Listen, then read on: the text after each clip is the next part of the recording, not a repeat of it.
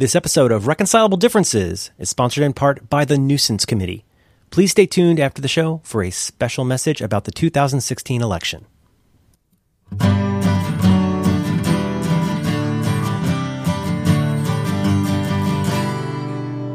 Good evening. What is your avatar today? The great singer-songwriter Mr. Paul Williams. I was going to say, it looks like someone from 8 is Enough. Oh, he's got that Nicholas Hammond hair a little bit. I think I never had it. I had an Airsats bowl-like haircut that my mom visited upon me. I was a home haircut kid for a lot of childhood. Was that the Flowbee? That's before my time, or after my time, I mean. Yeah, the Flowbee. That was very popular on the cable TV. You hook it up to your vacuum. I guess it's like an abattoir for your head, and then the vacuum sucks up your hair and it flawlessly cuts it. I can't even imagine that. Yeah, I'm trying to think of what I never knew anyone who had one of those in real life. So the vacuum pulls your hair into it, presumably to pull your pin straight blonde hair, as in the commercial, into the mechanism. So your hair can only go in so far. So you can control the length by saying, like, there's a tube and it's this long, and the vacuum pulls your hair into it. And at the end of the tube, there's some kind of terrible dune sandworm type mouth that slices off the ends of your hair, and what I'm sure is a beautiful, perfect, and surgical cut. But more likely, probably feels like it's yanking the hairs out of your head as it tries to cut off the ends of them. And then if you just want to have all the same length hair all over your entire head, this is the device for you. I don't think that's how haircuts work. No, it is not. It's not how haircuts... Even in the 70s, it's not how haircuts worked. But there's so many things about it that, and now that I'm a little bit older and have thought about these things, so many things about it are wrong. Like you said, it does assume, straw-like straight white people hair. But, I mean, maybe you could do it for a dog. But you think about the likely build quality of an as-seen-on-TV cutting device? Right. It's just, it's just like a hair-pulling vacuum, I think. I'd have to talk to somebody who was subjected to one of these. The closest I know is that my brother cuts his kid's hair by himself. And it's not a good idea. Oh. Well, it's one of those fraught things where I think it's not nearly as simple as it looks. And if you try, it's Nope. Okay, so you're an artist. You know that drawing on the right side of the brain stuff, where like me, the one reason I am a terrible failed illustrator and drawer of things is that I do that total left brain thing where if I had to describe it, it would be I'm drawing what I think this thing looks like. But that's not really how you draw things. And in this case, like, you have an idea of what a haircut looks like. Oh, buddy, like just cutting it to look like what you think it should look like. Oh, that is perilous. It's patented in 1986 by Rick E. Huntz, which sounds like a fake name. Mm-hmm. Oh, he's a California carpenter, John. Well, that's all you need. And I think it works. I think the way it works is you attach it to your standard vacuum tube. There's the housing that has the blades, however the blades work. And then I think a la clippers, you put various plastic dingai, you attach them to that to get the length of hair you theoretically want to have. It's like a device from the Jetsons come to life, like a thing that you can tell, haha, isn't that funny, would never actually work, but then someone made it. Sold it to people. 2 million sold by the year 2000. Oh, jeez. Did you ever get involved in that? Did you ever get involved in buying stuff like off TV commercials and stuff like that? No. You ever do like Columbia House or anything like that? Well, no, I did do that, not off TV, but I did. I think most of the crap I bought was from magazines. So I did join whatever the thing was that you got like 10 free CDs. We talked about this, I think, on a past episode, or I've talked about it anyway, about how I got into buying my own music because of that, like, hey, get 20 free CDs if you sign up for Columbia House, whatever. Like, that's how I started my music collection, with that, very late in life.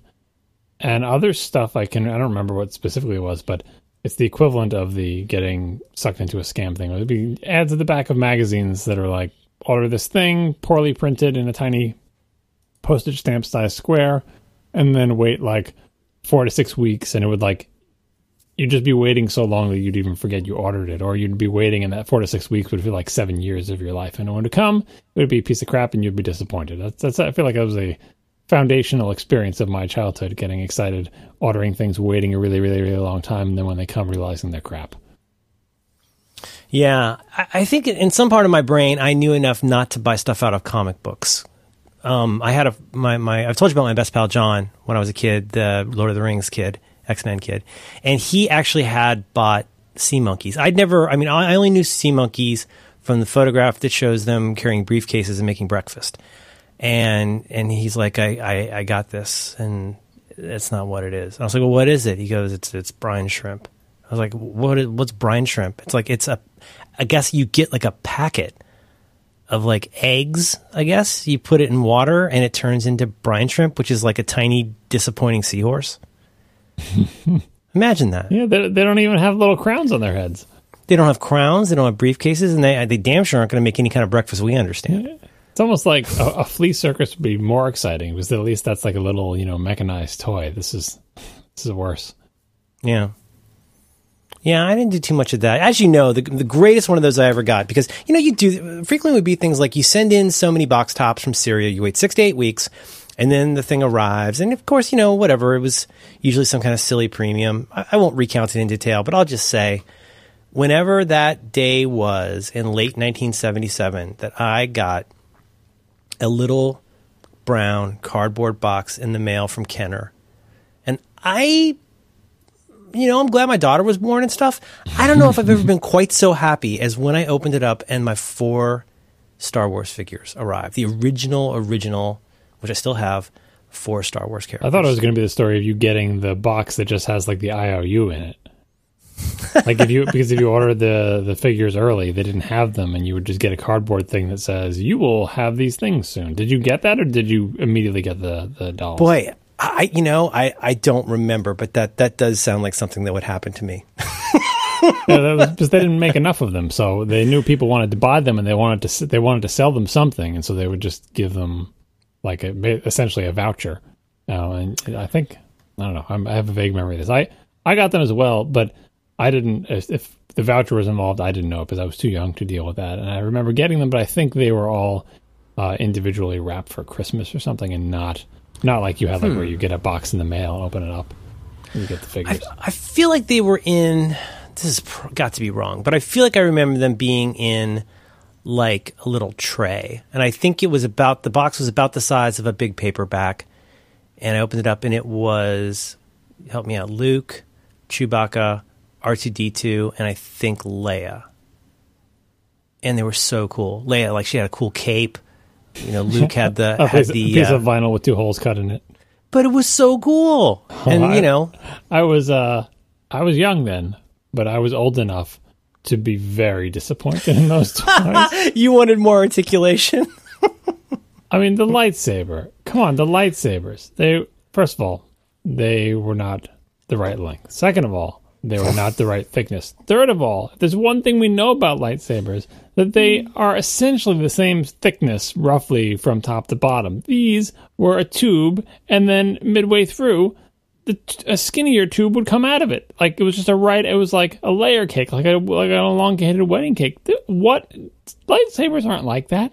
This was so unlike. The only thing that made it remotely like a lightsaber was that it was a colored thing that poked out of the hand area. Worst lightsaber. And very, very famously, so yeah, you get this, there's a little notch, and there's a slot in their arm. You'd move the little notch, and then the primary tube would come out, and then out of that came what, I don't know if science has ever officially documented this, it's got to be the most fragile thing that has ever been put on a child's toy. It's barely even like a string. You wouldn't use this thing as a toothpick. The thing that extends out of there was the antenna of a very young crustacean, maybe a brine shrimp. And they uniformly almost all broke off. I still have, believe it or not, even with my kid playing with them, I still have most of my tiny lightsabers. But they were very disappointing, because a lightsaber tapers just slightly, I guess? I don't know. Very disappointing. Some of them in the more recent Star Wars films do taper a little bit. In the original trilogy, they were pretty consistently, but anyway, certainly there was nothing like what we got out of the Thing, where it was just like night and day, a thick portion and then a thin portion. And again, it was also the wrong length and sticking out at a useless angle for sword fighting because they didn't have elbows. So if you wanted to make Luke fight Darth Vader, the angles, they had to put their arms like Heil Hitler to be making their lightsabers touch each other. Like they're making one of those things when like the Queen comes in the room and everybody holds their sword like, you know, at like a 45-degree angle. You could have like a wedding if you lined them all up and they would cross swords and the bride and the groom would walk underneath it. Like it just seemed like such a gimme. Like I understand that they got tied up with the idea of extending the lightsaber, which is an exciting thing, but they didn't pull it off, and it's not as fun if they could make clear plastic later. Like in the 12-inch figures, they had clear plastic lightsabers that were just wonderful. They looked as good as you can imagine a non-light up lightsaber looking. It was simple, clear plastic for the light part of it, and then a nice looking handle, and it went in their hand normally. I don't know, very disappointing. And like I said, the capes, those little vinyl wraparound things, they weren't floppy like capes. They were just sharp edged, not rigid, but they were, yeah, exactly. Had creases. They just didn't. They got better. Like as time went on, the figures got better. The Empire figures are way better, I think. If only because the outfits were more faithfully rendered and the characters' faces look a little bit more like the characters. Very disappointing. The ships are much better. I have good memories of the ship. I have good memories of popping the wings off the TIE fighter and stuff. That was a good feature. I had the X-Wing with R2-D2 that would make a noise when you pressed it. Yep. It was okay. I feel like the single best thing in the whole collection was Han's blaster, which really, maybe I'm remembering this too fondly, but I didn't have one. My friend had one, and it felt like a pistol. It was like heavy. It was cool. It really looked like a blaster to me. I thought you were talking about the action figures blaster that my mother which is always lost. It took away all What's the guns that? my mother took away all the guns from the toys. Oh, right, hippie mom. Yep. But, just as well, you would have lost it in a day anyway. I'm pretty good about keeping track of those things. Really? Of course, who am I talking to If she here? could have taken away the lightsaber, she would have, but it was jammed in there, See, at that point, hippie mom, not to just cast an aspersion, but if you want to raise an enlightened child, you have to kind of weigh, right? It's like declawing a cat. It's not nice to the cat. Do you really want to cut off part of Luke's arm, Mm-hmm. Mm-hmm. If I've asked you this, feel free to pass. In your recollection, specifically, so you liked model cars and stuff. I think you like planes. But do you have a memory of what was your favorite? I guess maybe in terms of like authenticity, build quality. Like, what was your favorite action figure you ever had, or had exposure to? I definitely did like my 12-inch Star Wars things. They were very impressive. They looked much more right. Problem is they were so big, they weren't the right scale with a lot of other things. I think probably my 12-inch Boba Fett was my favorite, if you can put that in that category, because action figures are generally disappointing. Like, G.I. Joe had more articulation, and that was good. I didn't have a lot of G.I. Joes because they were too military. My friends did, and those were pretty impressive in terms of how many different joints and everything they had on them, so you could do interesting things with them and put them in cool fighting poses. But I'm going to say my 12-inch Boba Fett is probably my best one because it looked the most like the thing in the movie. The proportions are more or less correct. It had a real cape on it, and Boba Fett's really cool. I'm just trying to find the right one. Yeah, I think he was so cool, and his outfit was so cool. That weird, like, asymmetrical, torn up cape. He was awesome. My friend John, he was more into, I had some of the like inexpensive little plastic Micronauts, which were pretty cool, but he had Baron Karza. Do you remember Baron Karza? He was like cast metal and had lots of joints, and he you could knock somebody out with one of these things. It was so cool, and I think he shot like a rocket or something like that. I don't know anything about Micronauts other than Jason Snell loves them. He seems a little fixated on them. Mm-hmm. It seems like it has like kind of a special place for him. Baron Karza. Oh yeah, and there's this horse. I remember that horse. And you can make him into the horse. Humanity horse. It's a very disappointing thing. Let's be honest. They've come a long way though. Like my son's small, like Kenner action figure size Boba Fett is amazing. Like I just Google for one now, and it's $42. Anyway, it's a tiny little thing, but it's got lots of points of articulation.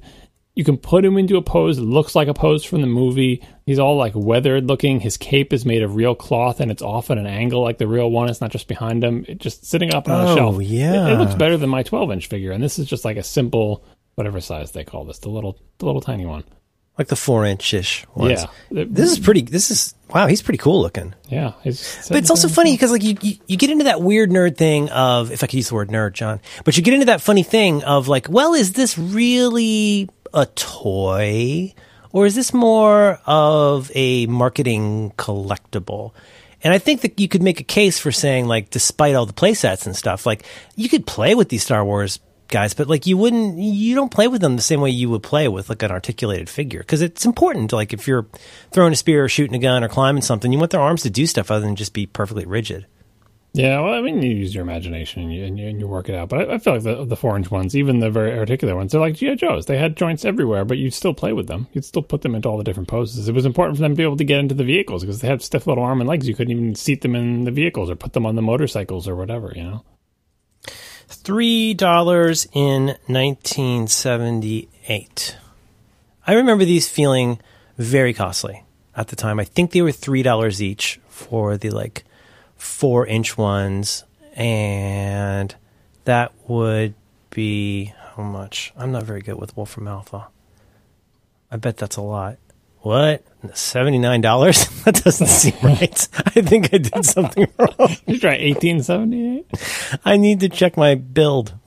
Yeah, I remember the Kenner Star Wars figures was the first moment that I noticed that other kids' parents had more money than my parents. Oh, you really see it. $11.31 in 2016 dollars. So like you could tell it's the kids who had the Darth Vader head or C-3PO head, cases. The case, right? Yeah. Because that meant you had all of them probably because the case would be filled. And later it was the kids who had the big AT-AT, right? Oh, sure. I had Star Wars toys, but like I didn't have all the action figures, and I didn't have the big Darth Vader head case filled with all the action figures, and I sure as hell didn't have an AT-AT.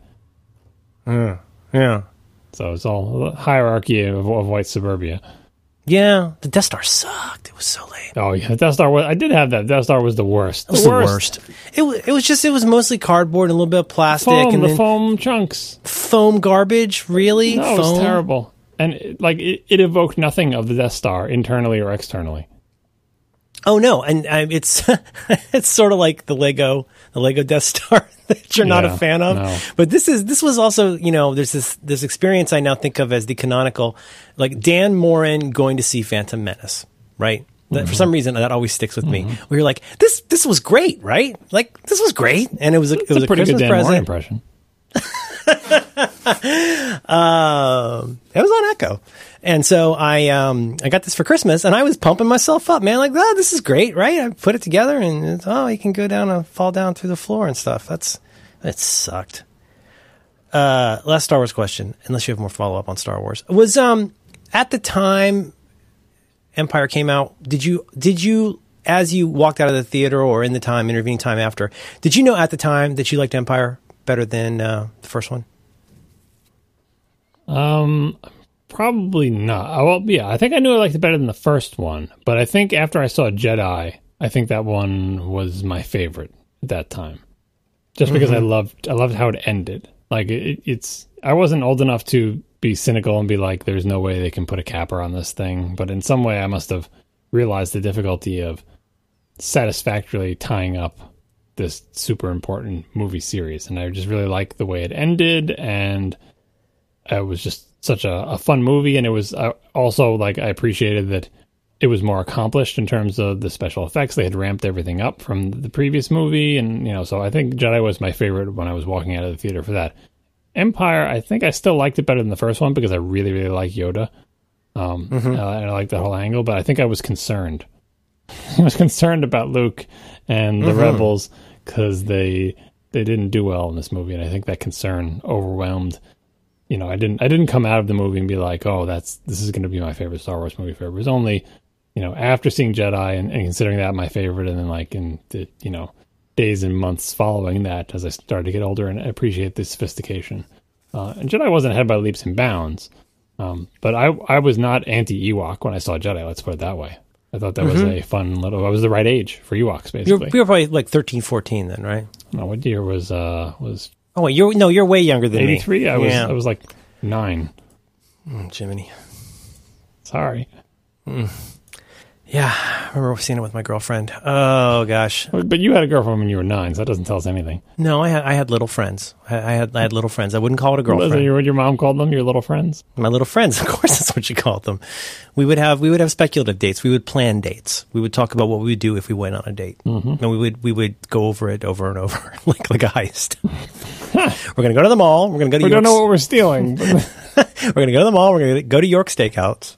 We're going to go through the line. I know what I'm getting for dessert. We had it all worked out. Oh, wow. Yeah. Aim high. This episode of Reconcilable Differences is brought to you in part by HelpSpot. You can learn more about HelpSpot right now by going to helpspot.com/diffs. That's DIFFS, and start a free trial today.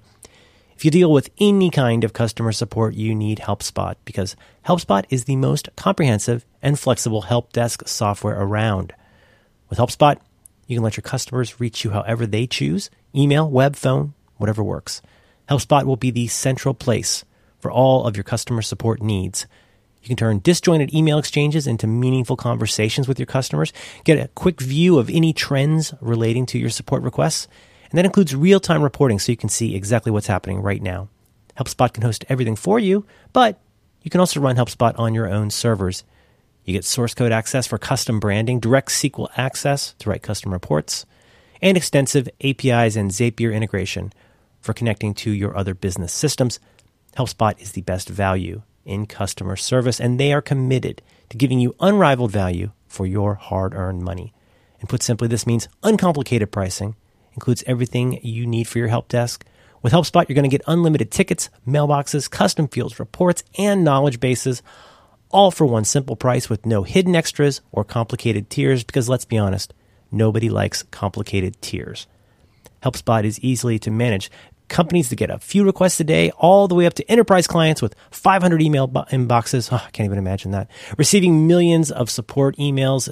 This is just giving me the sweats thinking about it. Thank you, HelpSpot. No matter where you are, how big you grow, they will be there to help lighten the burden of customer support. HelpSpot's current customers include startups and Fortune 500 companies, IT departments, call centers, customer service groups across every industry, including software, banking, healthcare, education, transportation, and e-commerce. HelpSpot is not a flash-in-the-pan company. They've been doing this for over 12 years now. They're going to be there when you need them. HelpSpot is free for up to 3 users and super inexpensive for larger teams. Now, here's the thing. You're going to get 10% off for life when you use the code DIFFS, that's DIFFS, when you sign up. So please go now. Go to helpspot.com/diffs to start a trial today, or sign up for a free one-on-one demo to learn more about how HelpSpot can serve your support team. Our thanks to HelpSpot for supporting Reconcilable Differences and all of Relay FM. I don't know what we got this week. Oh, I know I have to I have to make it up to Casper. Oh my God. Did you catch that last week? What about the Casper ad? Did you catch my flub? Oh, the 50% off? I can't believe I did that. Well, whatever it takes to get those people through the door. You pronounce a lot of words in interesting ways. That's not accurate. 50, 15. You say many, many things in strange ways. I do not. No, that's not accurate, John Syracuse. Say you can't even hear it. Well, no, I can't. And the other thing is, and I'm becoming more and more aware of this, is sometimes, my mouth and my brain are not always in sync. And I've said this before, but I do this new thing. I heard myself doing it on Back to Work today, where I say the exact opposite of what I meant to say. Yeah, because I get some part of... Do you ever do that? Yeah, you don't do that, do you? No, you just correct, and sometimes they can fix in the editing. But no, what I just said was I intentionally said, like Hershey's Miniatures, you say many, many things. That's what I said. I said, like, and what I'm thinking in my head, I'm saying M-I-N-I, space, M-I-N-I, many, many things. But you just went many things. You just went right through it, because to you... I didn't say anything weird. You didn't catch me making fun of how you say many. You just heard it as many. Gaslight. You're gaslighting me. No. Gaslighting me. It's many and many. Yeah. Many. I feel like one of my greatest accomplishments in life is making this specific vowel sound for wherever it is, Midwest or whatever, a thing on the Flophouse by just unrelentingly being annoying about Dan's accent for so many years. And now I just sit back, and now, without my intervention, every once in a while, he'll say something, and the two of them will hear it. It's like seeing The Matrix. They'll hear it as he actually said it. Like, they'll hear him say mini, and they'll be like, wait, like they're really small? Like, they won't hear the other word. They finally see through to what he's actually saying, and they will right. call him out every once in a while. Like, maybe every third show, Elliot can't let one go by. He snags it out of the air. Sometimes Stu grabs one. I feel like that's my greatest accomplishment as it relates to the Flophouse. Many. Yeah, it's tough. I want to work on it. No, there's nothing you can do about it. It's just you got. Sure, I can. I can change anytime I want. No, you got to be who you got to be. Free to be you and me. Yeah, I thought about you. Night before last, I was watching a really good documentary about the history of the women's movement. Made me think of you and your family. It's really good. Wasn't always easy for those gals. I don't know if you know that. I've heard. I think we needed to tackle your simulation topic. Oh, absolutely. Really? Yeah, I think we have to. I haven't boned up. Is that okay? No, neither have I. That's fine. I feel like we'll get through it pretty quickly. But it's okay. This will be 20 seconds. It's topical, right? Like, I remember I saw the funny news stories about this in the past few weeks. Oh, I totally agree. And so good. Well, maybe you can walk me through it. The only tiny piece of many follow up that I wanted to do is, yes, my wife's phone got reactivated. Turns out that activation problem. This is boring. Why am I telling you this? I just want to let you know it wasn't us. Mac Rumors, amongst others, are reporting that people had weird iPhone activation problems, and no one knows why. Yeah, that's somehow even worse than the idea like, oh, it was like a refurb and someone forgot to wipe it, or like that is explicable, and you're like, well, that's just human error. Sometimes things get busy, blah, blah, blah. But this is like, no, it was actually just a plain old empty phone. Like, the house really was empty, right? There was no one lived there for 100 years, right? You get the phone and you're setting it up, and it throws somebody else's Apple ID in your face. Now, the closest I got to that was, I think I was restoring, I don't know, some device, probably one of mine, or one of my ex devices. I think I was setting up a device for my daughter. It used to be one of my like iPod Touches or something like that. And during the setup process, it said, please enter the password for the Apple ID, blah. And it was the Apple ID of somebody that I know. Somebody that I've met in real life, in person, like once in my life, but no online for many years, whose name is in my address book, right? So you're like, it's not like this came out of left field, right? But they've never signed into they've never touched any of my iOS devices. I've never signed into that. Like, there has never been any sort of like use of their name as an Apple ID ever. And I was in the process of restoring, and it said, enter this person. That's terrifying. And I screenshotted it. It wanted me to enter this person's Apple ID, and I screenshotted it, and I sent it to them. Like, can you believe this? Like, well, they're trying to figure out, like, did you ever sign into my, but we know that's not the case. You never signed into my devices. I never signed into your devices. We've never shared Apple IDs. There's never been any connection. We've never been in an Apple ID family together or whatever. The only connection I can say is I know who that is because I know that person. And their name is in my address book. Their email, it's stuff like that does not instill confidence. Let's put it that way. Like, it's not as if, nothing bad is happening, but on the other hand, what's going on? Well, exactly. And like, just to, I have, oh boy, here comes the mini cycle. I have one incredibly crazy thought on that. There's no way it could be this, but I have had problems in the past with iCloud contact syncing where, for some reason, it gets jumbled and somebody else's information shows up in somebody else's information. But yep. I can't imagine how that would have anything to do with... I mean, they might be looking up the ID of a person, and that ID maps to the wrong thing in the address book, and they pull out the wrong information. Like, it's more explicable than a stranger, at least. Like, because your situation was like, you don't know who this person was. Although it was starring it out in your thing, so maybe someone in your address book also had that. You said you didn't recognize that name, but it's not like you were thinking of everyone in your address book, and it was all starred out, so you couldn't tell who it was. I think mine either wasn't starred out enough and I could figure it out, or showed it just, without obscuring it. Well, a couple things. One that's weird, and this, again, it's even more perplexing. Have you ever seen people, I think I want to say Daniel Jalka reported this. Have you seen when people have, was it friends of theirs, or no, just people that they don't even know show up in Find My Phone. Have you seen that reported? Yep. Well, that's makes you feel good. Yeah, and you don't know if are those the people or the name is messed up? Like I have had not to just dump on Apple here, but I have the Google Contacts is like my mortal enemy. It's one of the few things that I use Apple for and not Google. I use Google for my email, but I use Apple for contacts, even though Apple Contacts get scrambled up frequently too. But Google Contacts, the main failure mode for me is it has this thing where anytime someone sends you email, even though you don't add them to the address book, it helpfully adds it for you, kind of automatically. And spam being what it is, you will get tons of mail with a mismatched jumble of long name and email addresses. And what I'll end up with is a contact or multiple contacts in my Google Contacts that have 70 email addresses associated with them, right? And, I had somebody, I think it was probably somebody sending, the typical like sending spam to you as you thing, but I had something like hotmail.co.uk show up in my contact because of that. Yeah, because Google is trying to be helpful and figure it out. And because I end up with a contact with 70 different email addresses and just one of those names in there, email will come in and Google will show like the avatar of the person, like their picture next to it. And it'll say like John Doe, but have a picture of an entirely different person. So if you're just visually scanning a person that I know, a person from my contacts, because like that person has this picture associated with them, but this email address came from an email address that's one of the 70 that's associated with this phantom contact. And so it does this crazy lookup and it ends up with the wrong picture. Sometimes the same person's picture will show up on 7 different contacts. Oh, this is this person and this is this person. And they're all the same picture and none of them are that person, but it is a person that I know.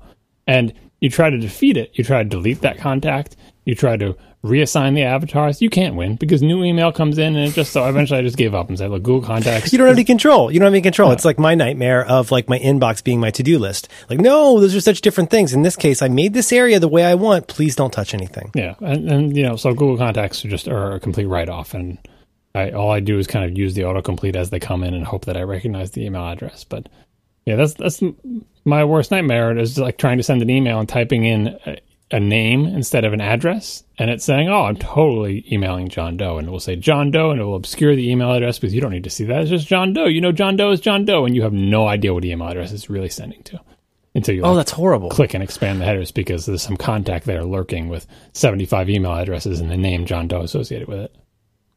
I reclaimed some measure of my mini measures of my sanity a few years ago when I stopped trying to sync both ways. At one point, there's this app called, what was it called? Oh, between Google and Apple? Yeah, no, you can't do that. Well, just so you know, I mean, there's a time when I was living this and it was really a bad idea. I did it for a little while too, and I also had Did you use SyncMan? No, I used the thing called like Co-Contact or something. It was Cohort? Was it maybe Cohort or something like that? There was some utility to try to help you manage it, but it never worked right, and I had to divorce them. But it doesn't matter. The Google Contacts is still a mess for me. Oh, but yeah, and so I mean, there were basic things, and I if I had to fault somebody for some reason, I think it was Google causing the problem.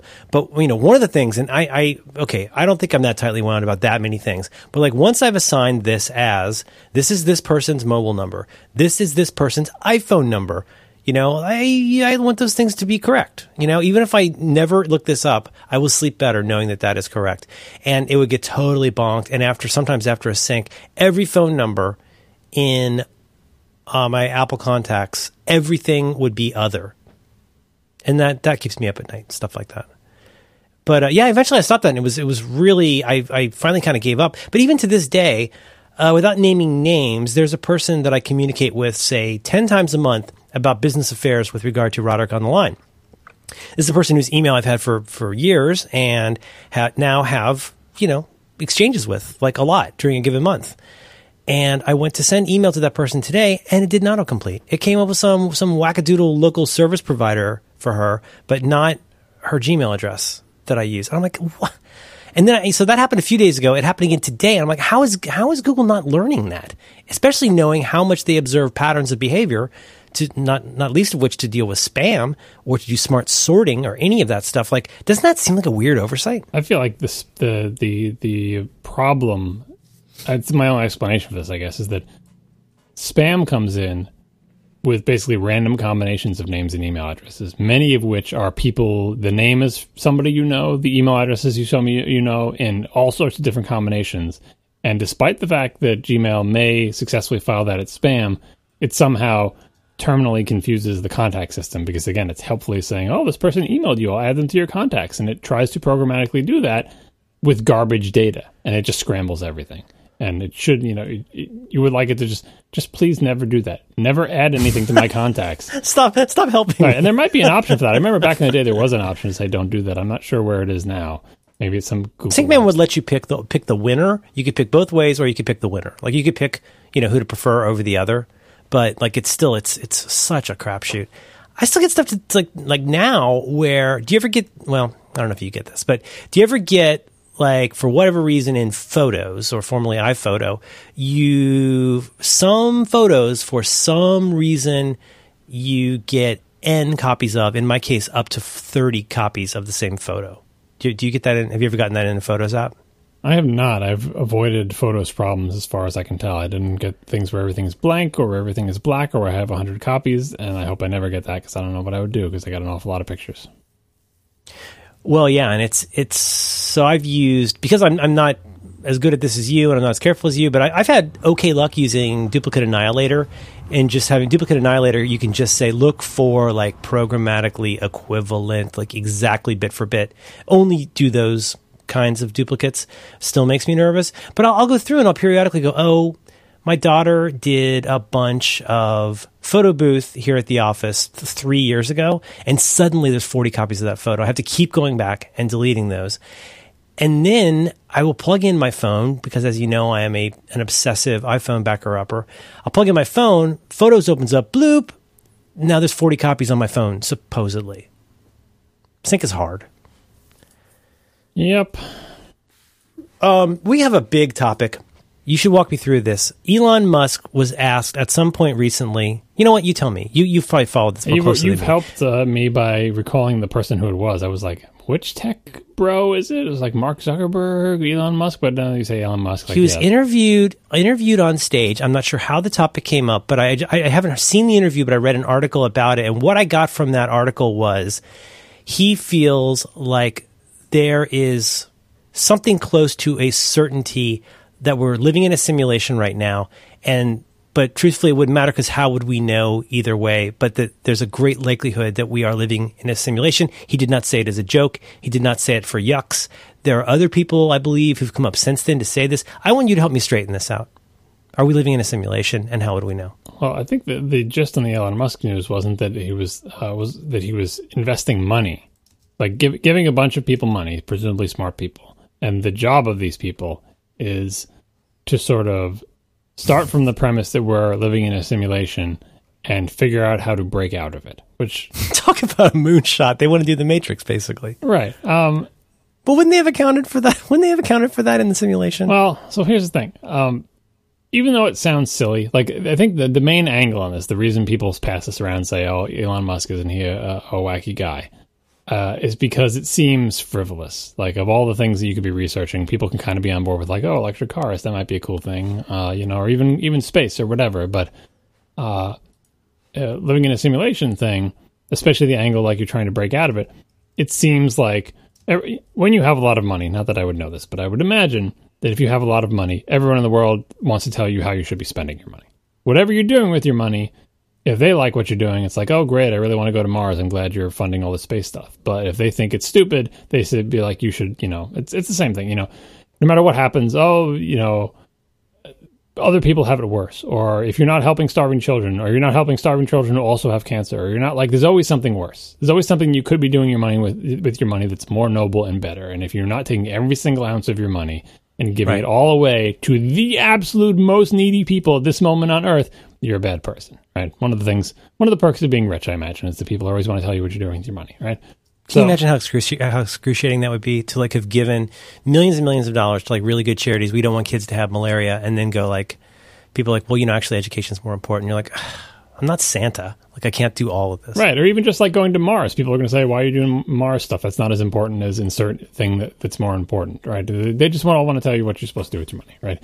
And so the simulation thing, because more people think space stuff is cooler and more exciting and more important to humanity, more people are going to give that a pass than the simulation thing, which is the thing that most people haven't even thought about. And when it's explained to them, it just sounds like you're just throwing money away. Like, you've got so much money, you're just burning it. And also you're stupid because it's obvious that we're not in a simulation. Like, that's what regular people think when they hear this. So that is the angle on the humor angle on the story. Separating popular opinion from this thing, if done in a reasonable way, I think it is a reasonable, you can apply science to this problem because, you have an idea, you have a hypothesis, and this one's tricky because you're trying to find a way to test it. But it's not as if it's like, I believe this, therefore do this stuff. It's more like, if we were living in the simulation, there should be some way that we can show that. If we can't show that we're living in a simulation, then we can't say that we are. And finding a way to break out of it is like, well, to break out of it, you must show that you are in a simulation. And so it's a kind of a fun thought, it's, science experiment to say, like anything else, if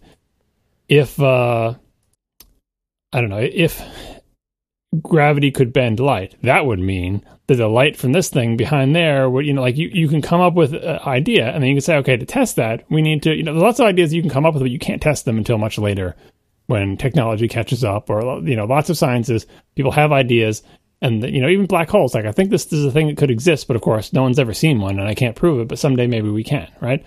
Right. What I'm saying is I think this is legitimate science. It may be science that doesn't seem to be particularly practical, or science that we can't test right now, but I think that's the challenge. You have an idea that no technology exists to test, but theoretically there's also nothing that contradicts it, and you wait until either someone clever enough comes up with a way to test it, or technology catches up and you realize we can use this to test this idea. And the idea is you test it, and if you test it and come out with false results, then it shows that your idea is not supported.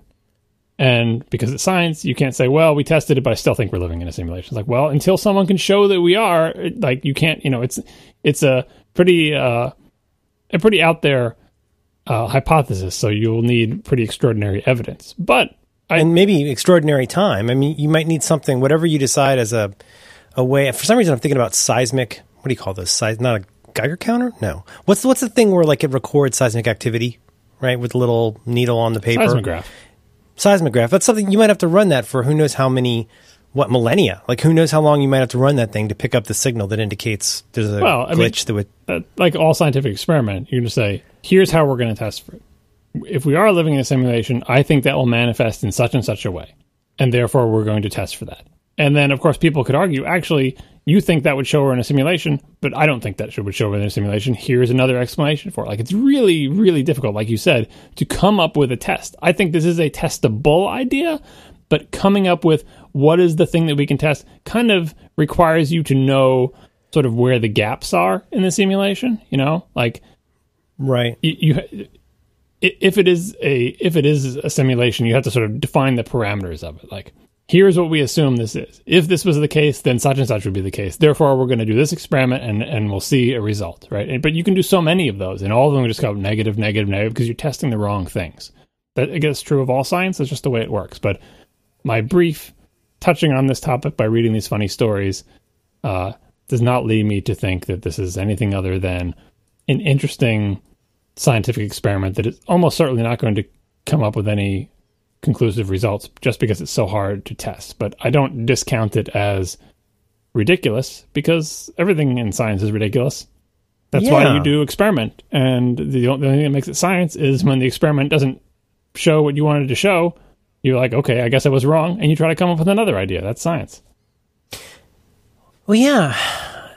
And I'm not sure how I feel about this. I don't mean to sound either like cowed or wowed by the idea, but I'm trying to put it into something like a historical continuum where it setting aside the simulation stuff for a minute, like, we now know that there's something like, radio waves. We know that there's a way to achieve, air travel, including stuff like, going to the moon or whatever that is. And the thing is, there was a time when that seemed beyond outlandish because everybody knows that whatever, the god of the moon made the cheese moon, and everybody knows that. It says so in this book.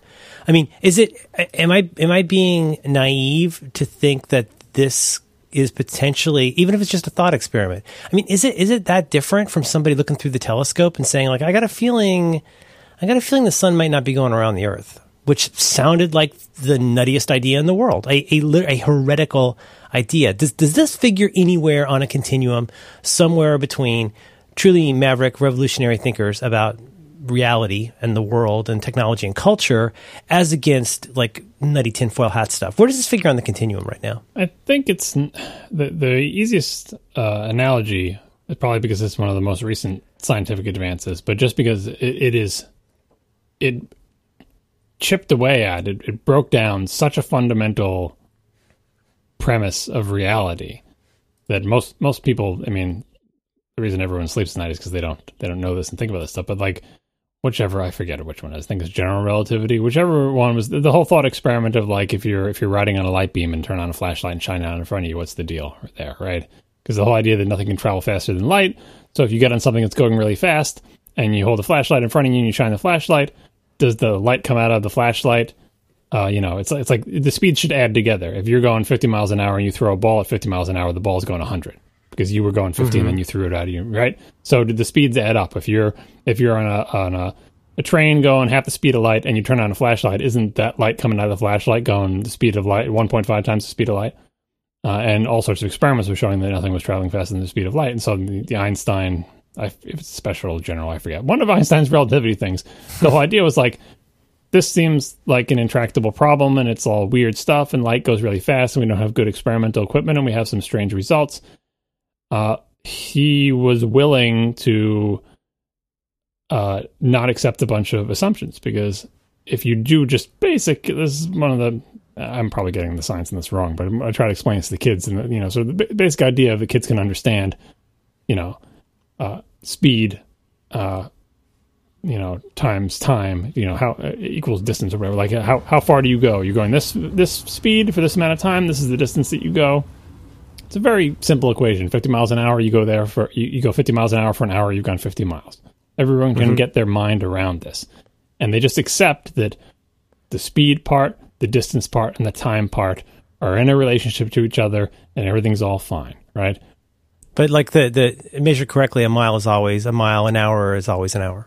Yeah, and so everything works out fine until you get to the thought experiment with like, riding on a train going half the speed of light with your flashlight. You turn the flashlight on, and the rule is like, well, we haven't measured anything traveling faster than the speed of light. So like, what's the deal with that? What happens? What do you see? Or what if you're riding on a beam of light? What would you see if you're riding on a beam of light? And it's like, well, every intuition we have about how speed works at non-relativistic speeds seems weird and messed up. But the reason people are confused is because they're like, well, the time doesn't change and the distance doesn't change.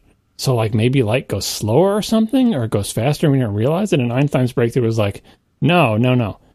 Time and distance are the things that do change. Things shrink when they're moving in the direction that they're moving, and time changes. Like, whoa, wait a second. Things change size when they move? That makes no freaking sense. And time is not a constant time. It's like, how can time change? Doesn't make any sense. Right. And those were the fun, because everyone accepts like distance and time, fine. Speed varies, but things don't shrink when they move. Like that's ludicrous. Like, did the distance change? And at time is time. Like, are you saying when you're moving, time is different for you than the people who are standing still relative to you? He took the two things that are so fundamentally, like, of course everyone knows, like, time is time and distance is distance, and, like, the ball doesn't change size when you throw it, like, guys, duh, right? But when you look at those just simple three variables, and you're like, well, here's what experiment says, to be willing to say, you know what, maybe time and space do change. Maybe they're not fixed. Maybe they change. And then if you allow them to change, suddenly like the math works out and everything. And then you have all these consequences that spin out from that. You're like, wait a second. If this is not the nature of the reality that we've been thinking about, if this is the way reality really is, that we can repeatedly experimentally show, we were so wrong about how everything in the universe works. Like, for millennia, everyone was like, time is time and size. Like, no one was debating that. No one had thought to do that experiment, mostly because it only happens at extremes. So this living in a simulation is like, what's a fundamental premise that you can take an axe to try to explain some phenomenon that you see? Now, this is kind of going reverse, where it's like, what if I take an axe to the premise that, like, reality is what we think it is? That there's not some larger reality outside of us, that we are not, like, whatever. If I take an axe to that, does that let me see the Matrix? Like, I'll never see the Matrix if I don't know I'm in the Matrix, if I'm not looking for it. So it's not quite the same thing as trying to come up with something that explains experiments that weren't, explicable before. But it is similar, like a thought experiment. Like, if we were in a simulation, we're never going to know that if we don't look for it. And how would that manifest itself? And so I think the closest analogy is relativity, in terms of taking things that everyone accepts that are true, and it's so dumb to even think, like, what are you even talking about? Things stay the same size when they move. It's so stupid. And time is time. Taking that and throwing it away so that you can break through in your thinking. Now, I think it'll be much harder to show, because I think it's cause and effect is a little bit reversed. And they're like, wouldn't it be cool if, and we're never going to know if we don't check.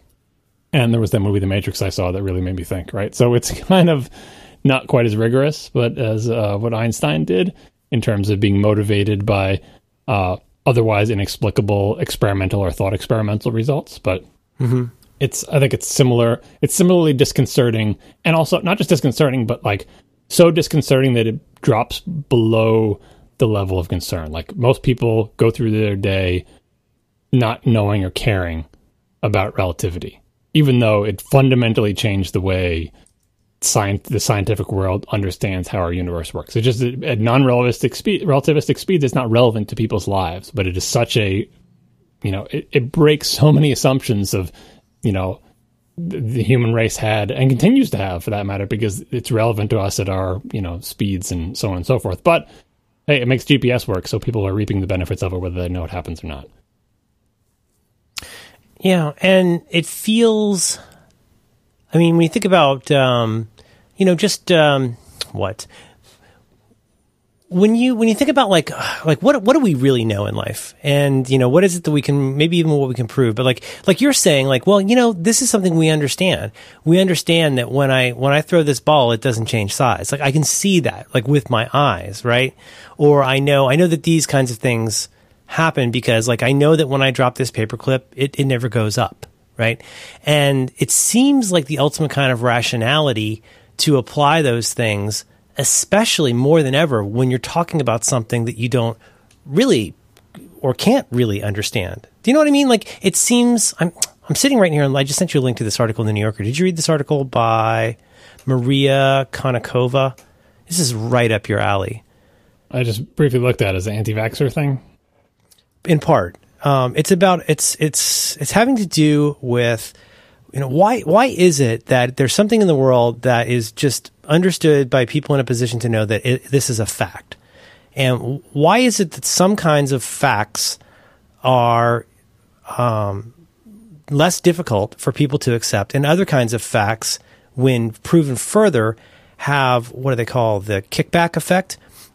Where, like, people being told, like, if you're really into raw milk, being told that raw milk is extremely dangerous actually makes you more suspicious of people who are not into raw milk. All kinds of examples, including vaxxers and stuff like that. But I really recommend this article. It'll be in show notes. But I love this paragraph here. Imagine living in the time of Galileo, when understandings of the Earth-Sun relationship were completely different. What would happen if Galileo tried to correct your belief? The process isn't nearly as simple. The crucial difference between then and now, of course, is the importance of the misperception. When there's no immediate threat to our understanding of the world, we change our beliefs. It's when the change contradicts something we've long held as important that problems occur. And so I wonder, it doesn't just have to be about this wackadoodle simulation idea. I mean, it seems like this is something that we should all be thinking about in day-to-day life. Put slightly differently, and I'm moving into the floofy pink la cotton cloud stuff here, but, doubt your assumptions. Like, what is it, are you sure that those are the constants in what you're looking at? And, like, when is it appropriate to utterly question a thing that you think you understand And and to which signposts of knowledge should we cleave ourselves? That's a very poorly worded question. But like for you, like you're somebody who seems like you're very, like you want to know what the scientific evidence of this is, whatever it is. It could be like, how long it takes to heat a bagel. Whatever it is, it seems like you're really open to like seeing what the data is, understanding how it was connected. How do you know which kinds of things to doubt or reject utterly, which kinds of things to consider, and which kinds of things do you look at as immutable or nearly immutable? Well, to get what this article is trying to say, like that paragraph you read, I think is the heart of it in terms of if there's some, what happens if it turns out that the thing you thought was wrong? For relativity and for living in a simulation, nothing happens to anyone for the most part, right? And if relativity didn't happen and we were having the same conversation, you'd be like, well, if they can show we're living in a simulation, that will just change everything forever. It'll be the most important discovery and people will never be the same. It will affect everybody's life, right? You could have said the same thing about, guess what? Time and space aren't constant. That will change everything. And it did change everything, but only for scientists, because it hasn't have any effects on our daily life, again, other than all the technology that these lovely scientists bring people, but they don't care how that crap works. They don't care how GPS works. They don't care how satellites work. They don't care how space travel works. Like, they're just whatever. People do that stuff. It's fine. It does not affect your day-to-day life. So there's no threat. There's no, like, my entire identity was built around the idea that time and space are constant. Because, like, whatever. They can just continue to think that, and nothing changes in their life. And no one is in their face constantly saying, ball shrinks when you throw it. Like, they're not arguing over, like, it's not even like the flat earthers who, for whatever reason, are tied up with the whole idea that the earth is flat. So if it doesn't have any effect on your day-to-day life, I would say for most people, it should be beneath your level of concern. Like, don't spend your time worrying about relativity, because that's a thing that scientists have known for a while, and it's important, and they use it in their work, and that work affects your life, but you don't really need to know it because you're very rarely moving at any appreciable fraction of the speed of light relative to other things that you care about, right? Right. So it doesn't change anything. I mean, it could eventually, because you get stuff like Tang and Velcro and stuff, but by and large, it doesn't change the way, if you farmed, you'll continue to farm. It's not going to change the way you experience the world. It's like one day a switch flips, and now this relativity stuff is having a different impact on how you conduct yourself. And it strikes at like two of the most fundamental assumptions about the nature of reality, and yet even that does nothing. As opposed to, for example, raw milk or whatever, where that's not a fundamental assumption of reality about milk, but it's a thing that people attach their identities to. And also, any of these things start to get into, conspiracy theories. There's that very slowly produced, but nevertheless very good series. This is not a conspiracy, or is that what it is? This is not a conspiracy theory. The guy who did From Everything's Remix, he's been putting out the series of videos. Oh, right. Kirby, what's his name? Yeah, Kirby Ferguson or something. I don't know. Anyway, yeah, I think that's right. They're really good. I wish they would come out faster. Me too. But anyway, that is just part of human nature, and if any sort of belief has any tie to that, like, Big Milk doesn't want you to know that raw milk is better for you, and, Big Oil wants to kill the electric car, and like whatever, any kind of conspiracy theory, especially conspiracy theories that turn out to have a kernel of truth or have been true in full or in part at various times in the past, that becomes an entirely different thing. And I think that, conspiracy theories really take over a lot of this stuff. It's not just the identity type things. But in terms of what to care about, like the simulation stuff, like, I find it interesting and amusing mostly because I have a hard time coming up with like an experiment to test this idea. Like that's basically the problem. You said it yourself. How would we know? Wouldn't they design the simulation? Like it's a really hard thing to test. Like, and as with all scientific experiments, like part of science is other scientists will tell you your experiment doesn't show what you think it showed. Like, yes, you got a result, but does that result actually show, that we are in a simulation, or could there be 17 other explanations for it? And so they can do an experiment. One of those terrible line graphs, where you can make these ludicrous line graphs on correlation. Yeah. Where you say like, well, the number of hats sold per year, that tracks to this particular stock price or something like that. But that's, CDC calls raw milk one of the world's most dangerous food products, quote unquote, noting that improperly handled raw milk is responsible for almost 3 times as many hospitalizations as any other food-borne illness. Sounds like the lies of Big Milk. Yeah. So the conspiracy theory ones, and also something that you've done a long time, especially as it relates to your identity. Like, say you've been doing something for your kids that turns out to actually have been horrible for them. How do you don't want to think, oh, I've been doing this thing that's bad for my kids for years. Like, you can't handle the idea that you were essentially a bad parent, getting back to our parenting things, because that's such a core part of your identity, and you're such a fear of being a bad parent that you will fight against that. Even in the absence of any conspiracy theory. So yeah, that's the problem this New York article is getting at, is the difficulty of conveying facts to people when they don't want to hear it because it makes them feel bad. The scientific stuff is much more fundamental, but doesn't affect people's day-to-day lives. So the way I'm like every other person, like the simulation thing, I would be super interested in if they start getting results, and because if they start getting results, the rest of the scientific community will come on board either to debunk or to reinforce, and everything will work. And that would be a huge breakthrough, and the consequences of that could be huge. Could be even bigger than the consequences of relativity, which are pretty big in themselves. And the consequences of Einstein's ideas and the things that came out of them are potentially species and world destroying, or potentially species and world preserving in terms of space travel. And that's the thrust of what Musk is saying here. This is kind of, I don't know if it's the nut graph, but it's pretty close. Musk said at the end of this paragraph, Musk said the odds, this is an astonishing statement, Musk said the odds that we are living our lives in base reality, that is real reality, is 1 in billions.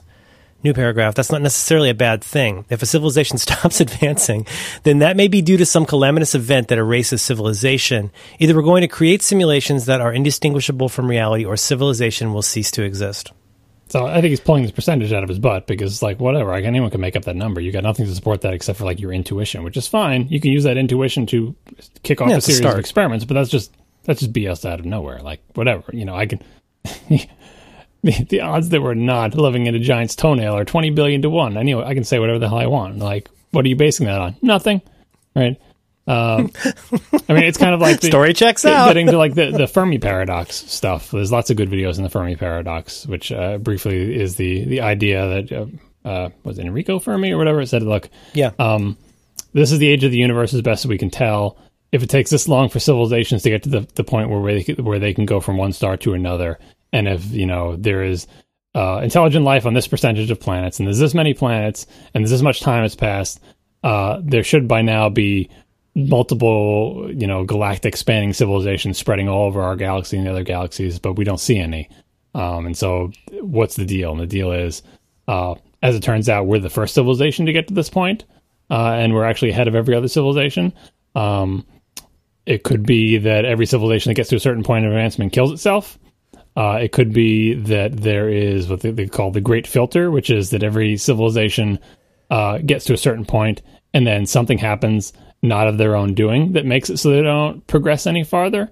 Or it could be that just really we're the only ones out there, and I guess simulation is another potential explanation. But the Fermi paradox, it's got a catchy name and everything, but it's based on all sorts of assumptions that lead up to it. It's like, if this, and if this, and if this, and if this, and if this, and assign these values to all these constants, therefore we should see X, but we don't, therefore let's think of the reasons. And people just want to talk about the reasons and not want to go back and say, well, if any of these assumptions are off, or these numbers are off by orders of magnitudes, the whole thing's out the window anyway. So it's fun to think about, and you can use it to help you motivate what things you might be looking into. But there's so many assumptions and unknowns that any part, the whole thing could be blown out of the water if you just, change a few parts here and there. And as we get more data, how many planets really are out there? How many habitable planets are out there? And even then, we're still going assumptions that life looks anything like we do and would communicate in ways that we do. And what was that? Some recent thing I saw people looking at something happening on some small percentage of stars. They were changing intensity of some radiation in a way that seemed very unlikely and only happened in a small percentage of stars. And they're like, maybe this could be a sign of intelligent life, because we can't think of another reason why it came. We always want it to be aliens or something exciting, but it's really difficult to get a result that's conclusive there. But that's, I'm interested in all this stuff and I like looking at it, but I don't spend my time worrying what you're getting out in the show notes, worrying about whether we live in a simulation. By all means, show that we are and get some cool results out of it. But in the meantime, I'm not losing sleep.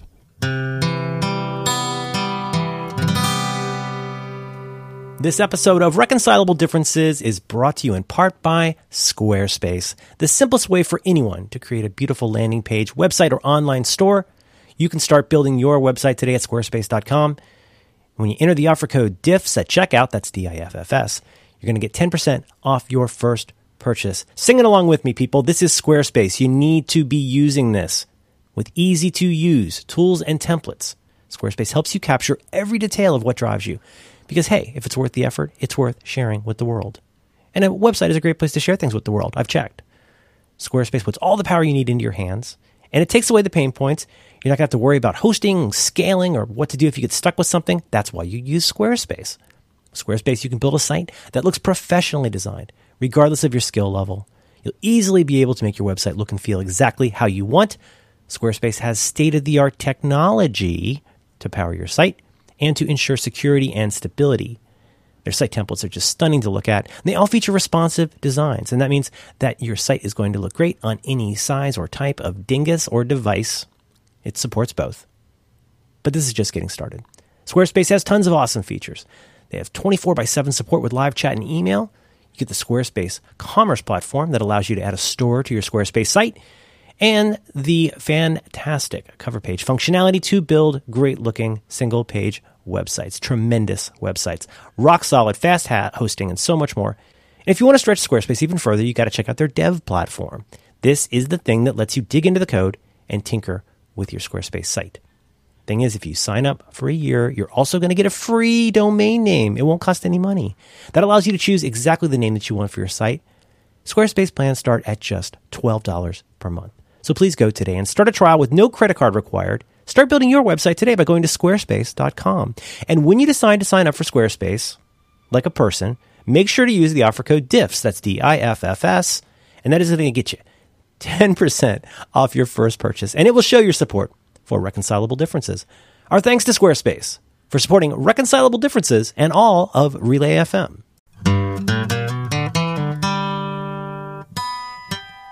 At this juncture, it's interesting to point out, I'm sitting here being this fancy lad talking about the science stuff that I don't really understand. These are two articles I came across. This one article on how to get people to change their mind, the other article on whether we're living in a simulation. I got one from The Verge, and I got the other one from The New Yorker. So this is having an effect on how I'm thinking right now, right? This is input. This is not data precisely, but these are new ideas that I'm turning over in my mind that came from popular media. And I wonder, not to pivot too hard on the what people believe stuff, but I wonder if part of it is that there are so many different sources of where we can get information. I guess what I'm trying to get at is this: there's that kind of that old saw about what people call, let's just say, science. Oh, science. Science, you told us that fat was bad and carbohydrates were good, and then you told us that you told us that coffee causes cancer, you told us that coffee cures cancer, and I feel like I hear something different on Good Morning America every month or so, and I just don't know how much I want to put my stock in all this science. When many, I assume, like, who knows where those kinds of things are coming from, but I mean, what's the risk and benefit of this big aegis or this big umbrella that we call science? Because it seems like a lot of stuff gets lumped in. Personally, I'm very interested when I talk about the turns out culture. I'm very interested in the social sciences and the ways that these studies with, irreproducible results come out. You got the file drawer effect. You've got all this stuff that ends up affecting these things that many people for a while will end up looking at as like conventional wisdom, tentpole information about how we live and how we work with each other. Like, what is, so I'm sitting here reading the New Yorker, like, am I any better or worse off than somebody who's getting this from the National Enquirer? I'm not really doing my own scientific research here. Like, who do you turn to know what's real? Well, a lot of, nothing happens in a vacuum. So a lot of scientific results, like, part of the process is you do an experiment and you say, this experiment shows that my idea that X is Y, this experiment supports that. And then part of what peer review is to try to get your thing published. They'll look at what you say and say, oh, okay, yeah, either it does show what you think it shows, to the degree that you think it shows it, or it doesn't. And even if you're peer-reviewed, other scientists can go, actually, I think you're wrong about that. I think there's an alternate explanation, and here's an experiment I devised to show that actually your result is explained by this other phenomenon. And then, like, that's how science works, right? And so it's one after the other after the other. People don't like the idea that scientific consensus can end up being wrong, right? That everyone can have this particular idea for dozens or hundreds or thousands of years until someone comes along and say, that seemed like a good idea, but actually here is this experiment that shows that idea is wrong, and here's an alternate explanation that better explains the natural phenomenon that we can measure. And as we get better at measuring things, and so that's uncomfortable to people. So part of it is like the whole idea of like, oh, science, can't you make up your mind? Because they want the certainty of religion or whatever, where it's just like there's one answer, don't ask any questions about it, it's never going to change, it's right for all time, right? And that's not how science works. And so that is bothersome to people, especially if you live through a time when this thing, if you lived through Einstein's discoveries and you were a scientific person, like, what? Space and time aren't constant? What the hell? Like, science is useless, right? It's actually right. It's actually pretty darn useful, but it can be disconcerting when things change, right? Second part is a lot of scientific results, you know, they come out a long time. Here's this experiment that I think shows this, and other scientists do their experiment. Like, that's a time series, right?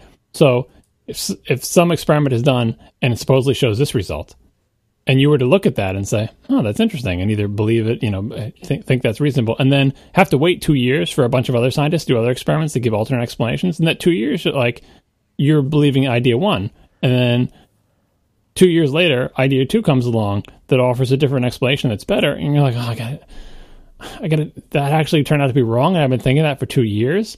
And that's uncomfortable. And, you know, you just want to, like, can't we just all agree and, like, not do any more science until I die? So everything will be the same.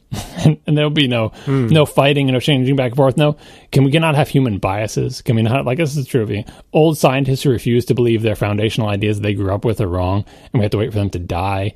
Like, it's just, or scientific results influenced by culture and other things. Like, humans are fallible. They get things wrong. Like, it's a dirty business because it's executed by humans. And then another factor on top of that is results that scientists know are extremely limited.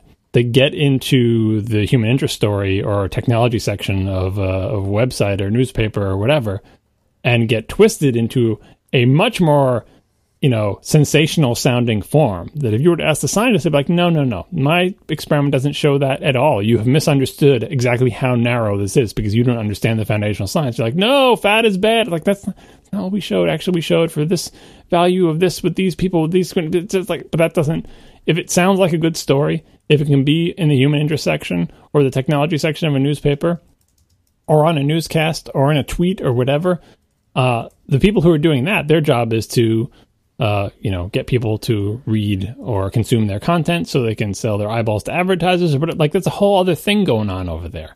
And that's how most people get their science. And it's not a surprise that they get fed a bunch of junk science, non-peer-reviewed science that's already been discredited, or science that they just absolutely misunderstand, or science that's not even science, that just, like, sounds good, or people looked at this and it's totally unscientific. I mean, look at how excited people are about, not to get into politics again, but, like, completely unscientific internet polls, essentially run by bots, then, you know, that they'll just, like, trade those back and forth because that gets people interested in it. So that's the whole range of things that you could be experiencing that can make you put it all in the umbrella of science and say science is stupid, science is not. Science is complicated and difficult, but it's the only system that we have that works, and most people's exposure to it has little or nothing to do with actual science, especially when it comes to things like food safety or diet, or specifically things that are really difficult to test without being a terrible human. Like, basically, lots of things would be easy to test if we didn't have if human life was valueless. Like, let's raise twins in these incredibly different, you know, back when they had different ethical, like, just lots of things. You gotta kind of wait for the guy to be born with his hemispheres not connected, because now we don't cut them in half anymore.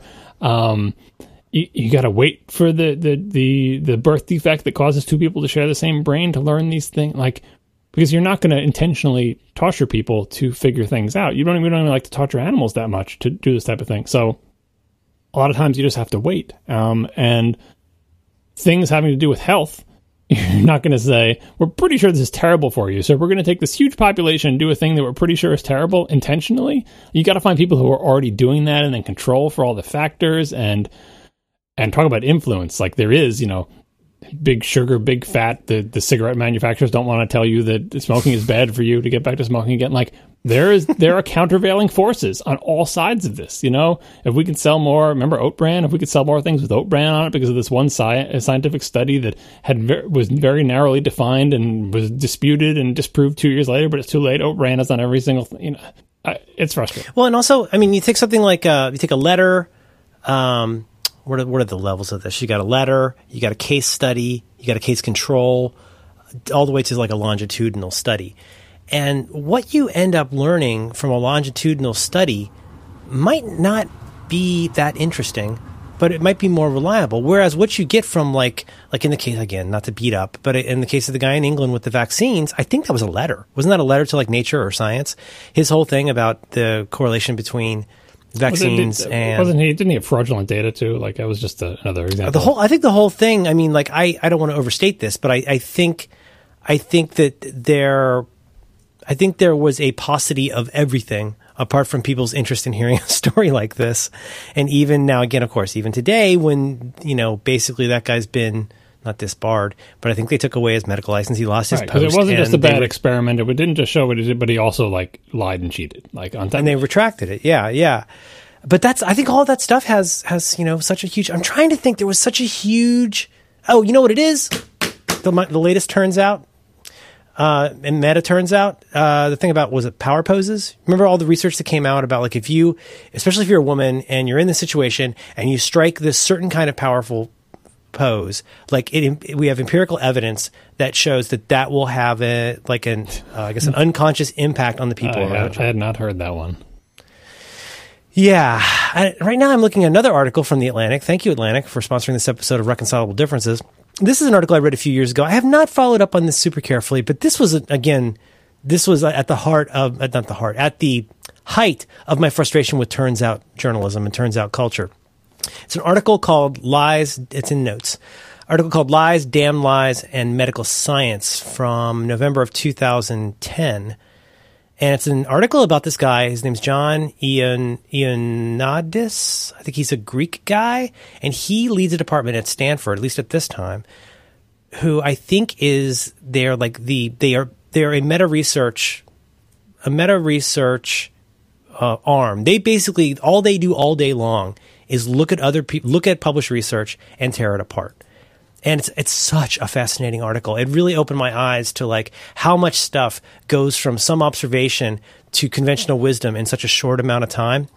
And so he's what's known as a meta-researcher. He's become one of the most foremost, quoting this article from The Atlantic, he's what's known as a meta-researcher. He's become one of the world's foremost experts on the credibility of medical research.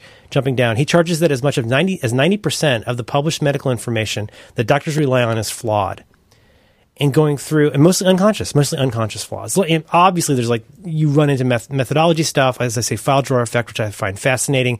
In other words, replicating something until you get the results you want and throwing out the ones that didn't match it.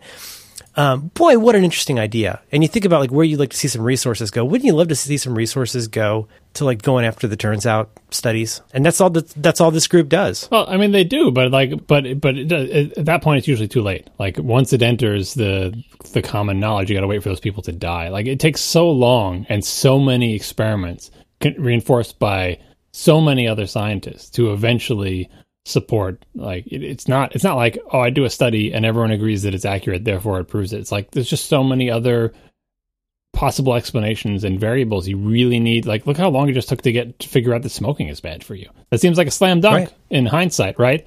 But it took a lot because you had everything in the mix there. You had people who don't want to believe it because they love smoking and because they're addicted. You've got large money corporations that want you to keep buying cigarettes, so you've got that thing in there. You've got the people who are the authorities who are doing the experiments subject to both of them. They're both subject to the money, and they're also subject to the fact that they're smokers themselves, right? So they don't want to believe it. Doing experiments that are either motivated by money or their desire not to believe that they're killing themselves, or both. And it just took years and years and years for everyone to agree smoking is bad for you. It took so long. And can you think of anything more? Like, it's not close. It's not like, oh, we're on the borderline. It might be slightly bad for you. It's bad for you in so many ways. It seems like it should have been a slam dunk, but it took decades, right? That's right. Unfortunately how science works. That it's not like you just do one experiment. So I did this experiment, and everyone peer reviewed it, and they said it's right. Smoking's bad. We all agree, right? It's like, no, we don't all agree. Like, no, we don't. People need to be able to replicate your experiment. They need to be able to poke at it. It needs to stand up to people trying to disprove it. Like, that's what makes it correct. It gets more correct the more people try to disprove it, and the more they end up just reinforcing it, right? And it's difficult to get things correct the first time. So this is the system we have. And that person who's going through and saying, this study does not show what it thinks it's showing. The certainty that they're implying here is incorrect. Because again, peer reviews, they're just people too. And they have their own motivations and their own things and their own funding. And in the world of science, there's the question of how it's all funded. And these people are spending most of their time trying to get funding and figuring out what is fundable, or what, who will give me money to do anything in my field, and what do they want the result to be, and all, it's very fraught, right? But it is the best and only system we have for getting closer to the truth over time. All other systems take us farther away or leave us stagnant. This is the only system that brings us closer. It's so process. What I'm getting from what you're saying also is that it's very process oriented, that nobody with any actual sense is going to say, well, there's a study about this and therefore this is truth now. Instead, there's more grist for the mill, in the sense that now we have to go in, replicate this, look at it in context, see, but it seems like there's like... But that's what everybody does, what you just said. Everyone sees one study, it gets written up in the paper they happen to read, and that's it, as far as they're concerned. Until the next time. And if people have a good enough memory, they're like, didn't I just read something that told me that, coffee was good for you, but then this is coffee's bad? And they just I feel like I heard it's bad for me. Like, what's going on? Right. They just start tuning it out. They're like, coffee's good, coffee's bad, whatever. I'm just going to do whatever I want. Right. And it's the same during the thing is like, these people say smoking is bad. That's ridiculous. My grandmother smoked until she was 90 years old and she was fine. And these people say, see, this guy says smoking is good. See, everything's fine. And then you get another one's bad and it's good. I'm not paying attention. Sometimes they say smoking is bad. Sometimes they say smoking is good. You got to wait for all those people to die, and you got to wait decades. Call me when you guys work it out. Right. Did you look at that link? What have I got here? Truth. This is Tobacco from industry documents. Yeah, this is from the university that my wife works for, which I believe is not the exclusive, but they are the home to. Here, you'll see it's called the Truth Tobacco Industry Documents, and I cannot even tell you how many hours I have spent on this site, and I think you might really enjoy it.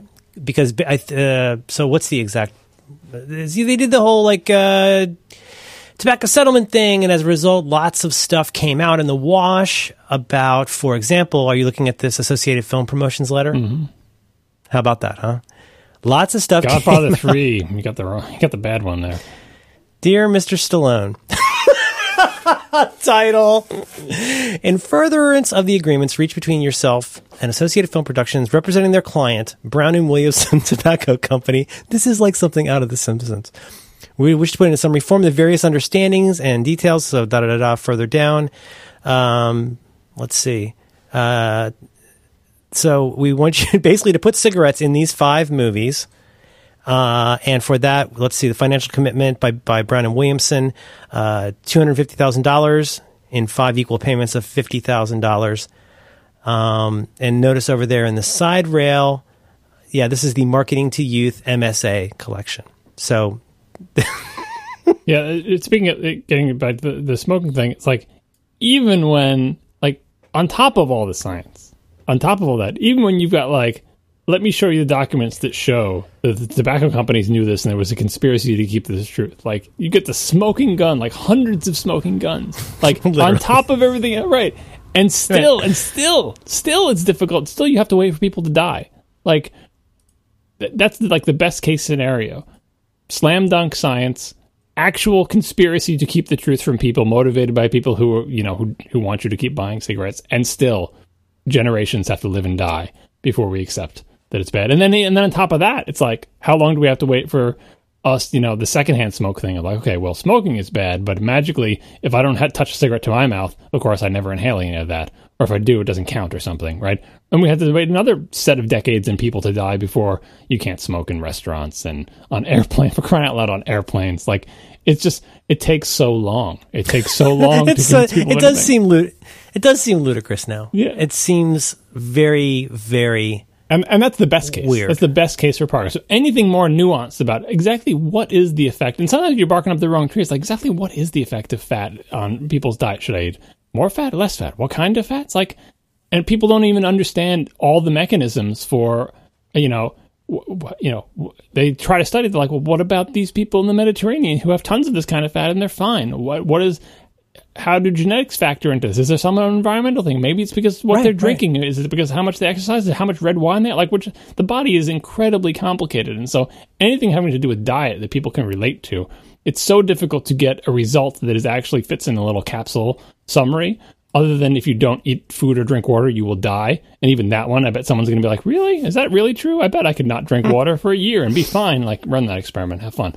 But, there's so little consensus because the body is so incredibly complicated and we don't understand so much of it and so much interacts with everything else that any experiment about, like, is red wine good for you or not? Like, it's a meaningless question. But that's how it's going to be phrased. It is in between, like you're saying, like, you remember, this might be before your time, but I remember, I want to say it was Yoplait, but I don't remember. But there was an ad that was just omnipresent through my whole childhood. That was like these very, very old women in, I want to say, Romania, with the whole like shrunken apple faces, these women who are like 110 years old or 106 years old. And it just says straight up that like, well, can't say, but they do eat a lot of yogurt and they seem to live a pretty long time. The secret to longevity is be this old Romanian woman. Oh, I'm going to have difficulty with that because I'm not that old Romanian. Drink a glass of milk every morning for 100 years.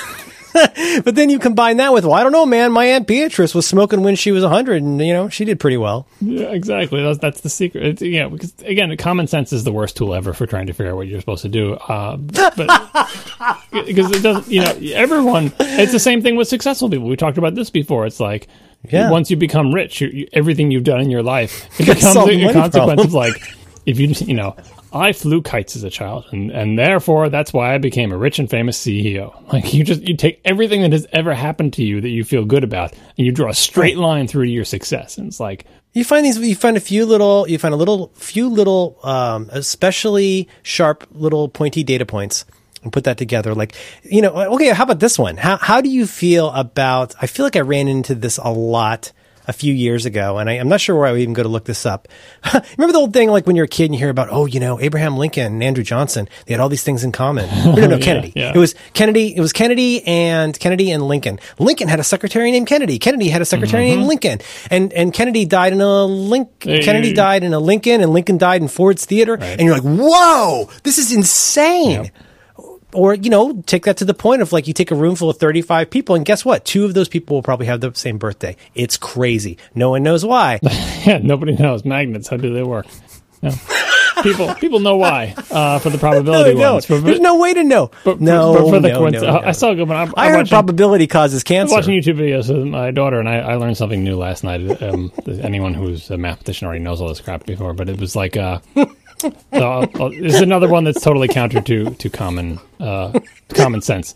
If you take I'll give you can phrase it in like a trick question way to try to like do the gotcha thing. So they didn't do this in the video, but I'll do it now. Like, what are the odds that right now, as we're talking here, there are 2 points that are opposite each other, like Earth sandwich style? You know what I mean? Like if you just drill straight down through the center of the Earth and pop out the other side. So 2 points that are like that, so pick any point on the globe and the opposite one is like go through the center and pop out the other side. Do you understand the visualizing here? Right? Yeah.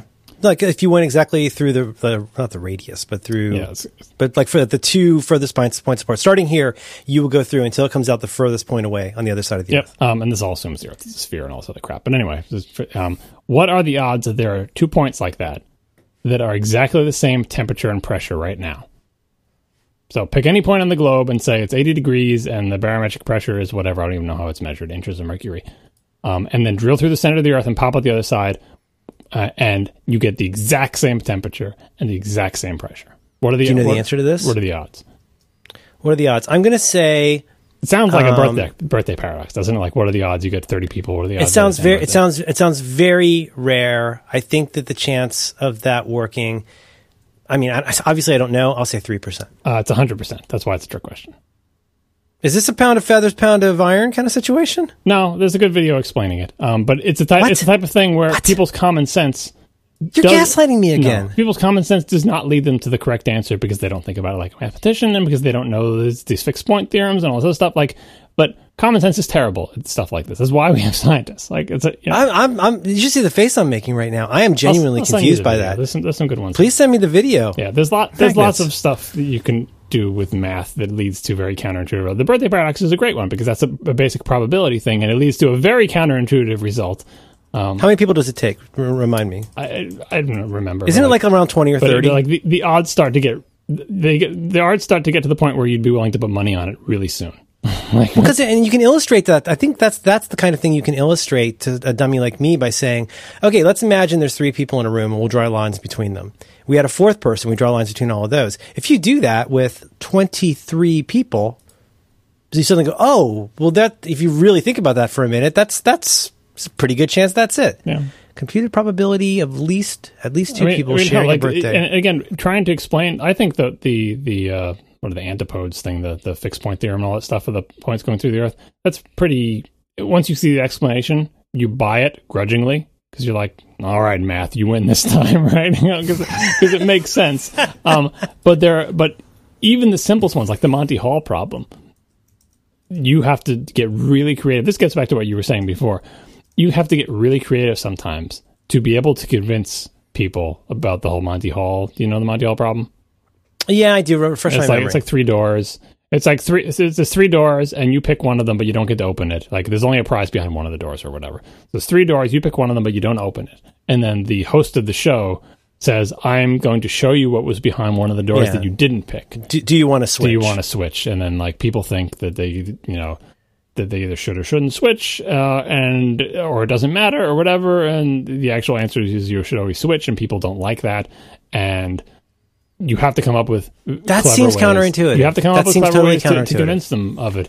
And the clever ways to convince them of it are basically scientific ways, like the ways you think about it. Like one of the most fun ways to think about it is to reinforce the idea that the host knows where the thing is, and the host is always going to show you a door that doesn't have a prize behind it. Right? You have to tell people that and like really get them to understand what that means. Like the host has perfect knowledge. The host knows where the prize is. Right?